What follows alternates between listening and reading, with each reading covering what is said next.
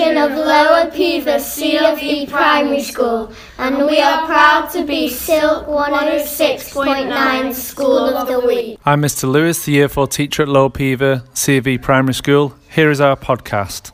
My name is Lottie. I go to Lower Peover Primary School and I'm in Year 4. I like theme lessons because we learn different things. This year we have learned about diversity in dragons. We went on a trip to Bosworth Horse Show where I got to hold a boa constrictor snake. My name is Maria and I go to Lower Peover Primary School and I'm in Year 6. I like doing art because I can express my feelings and myself through the paper. My favourite thing about school is how compassionate and kind people are here. My personal achievement for this year is being able to perform one of my own songs in front of the whole school. My name is Gracie and I go to Lower Peover Primary School and I'm in Year 6.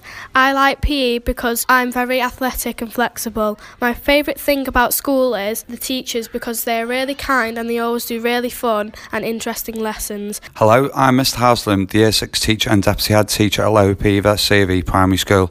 Since coming to the school last September, I've come to realise what a fantastic school it is. The teachers and support staff are amazing and the children and their parents are great too. Our children are confident, polite and hard-working. Our school has much to offer from in the classroom and out. Our broad curriculum engages all the children. They enjoy different themes in different year groups. We are proud of our extracurricular activities too. Coach Dave takes our children out for PE, but they are involved in other events across the year, such as football, hockey, tennis, cricket, bocce and cross-country. Thank you for listening to our podcast.